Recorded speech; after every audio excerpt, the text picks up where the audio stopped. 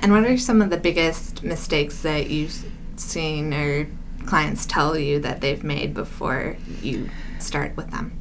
Wow.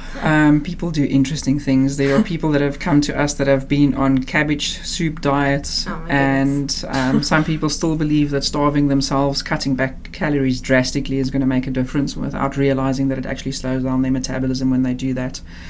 So a lot of these fad diets that people suddenly jump on when someone else promotes it, and they think that's going to be the next cure. So I think our responsibility as a coach is not just about looking at the nutrition. I think a lot of the work that we do with people is on an emotional and on a psychological level as well, where we actually need to help them to start changing the way they think about what they're eating and about what they're doing. That plays a very important role as well, because if you don't change your mindset about how you're approaching or what you think a healthy, active lifestyle should be, the chances of you failing is going to be so much greater, no matter what it is that you're doing.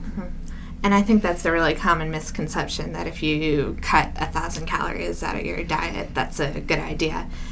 Could you maybe elaborate on why it's not? Your body is like a car. Your car needs fuel to be able to drive. Same with your body. None of us would get into our cars and expect to drive from Cape Town to Johannesburg if we've got the red light in the car already coming on saying you need fuel. But people don't understand that their bodies function the same way. It needs a certain amount of fuel to function properly, and that's different for each person. If you cut back too drastically on calories, you're actually telling your body, I'm really sorry, but there's a shortage of food out there.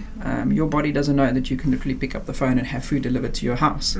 You're signaling that there's a shortage of food. So how your body interprets that is the next time you're eating something, I actually need to turn that into fat and store it, because I don't know when you're going to eat again.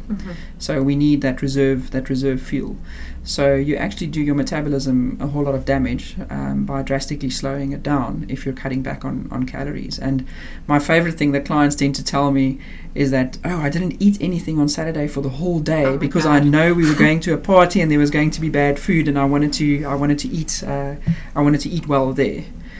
No, you've starved yourself the whole day. You get to that party in the evening, anything that moves you want to eat at that point. So apart from the fact that you're going to be eating unhealthy, you're going to be eating way more than what you would have if you had just stuck to your normal eating program. You would have managed the not so good food that evening much better.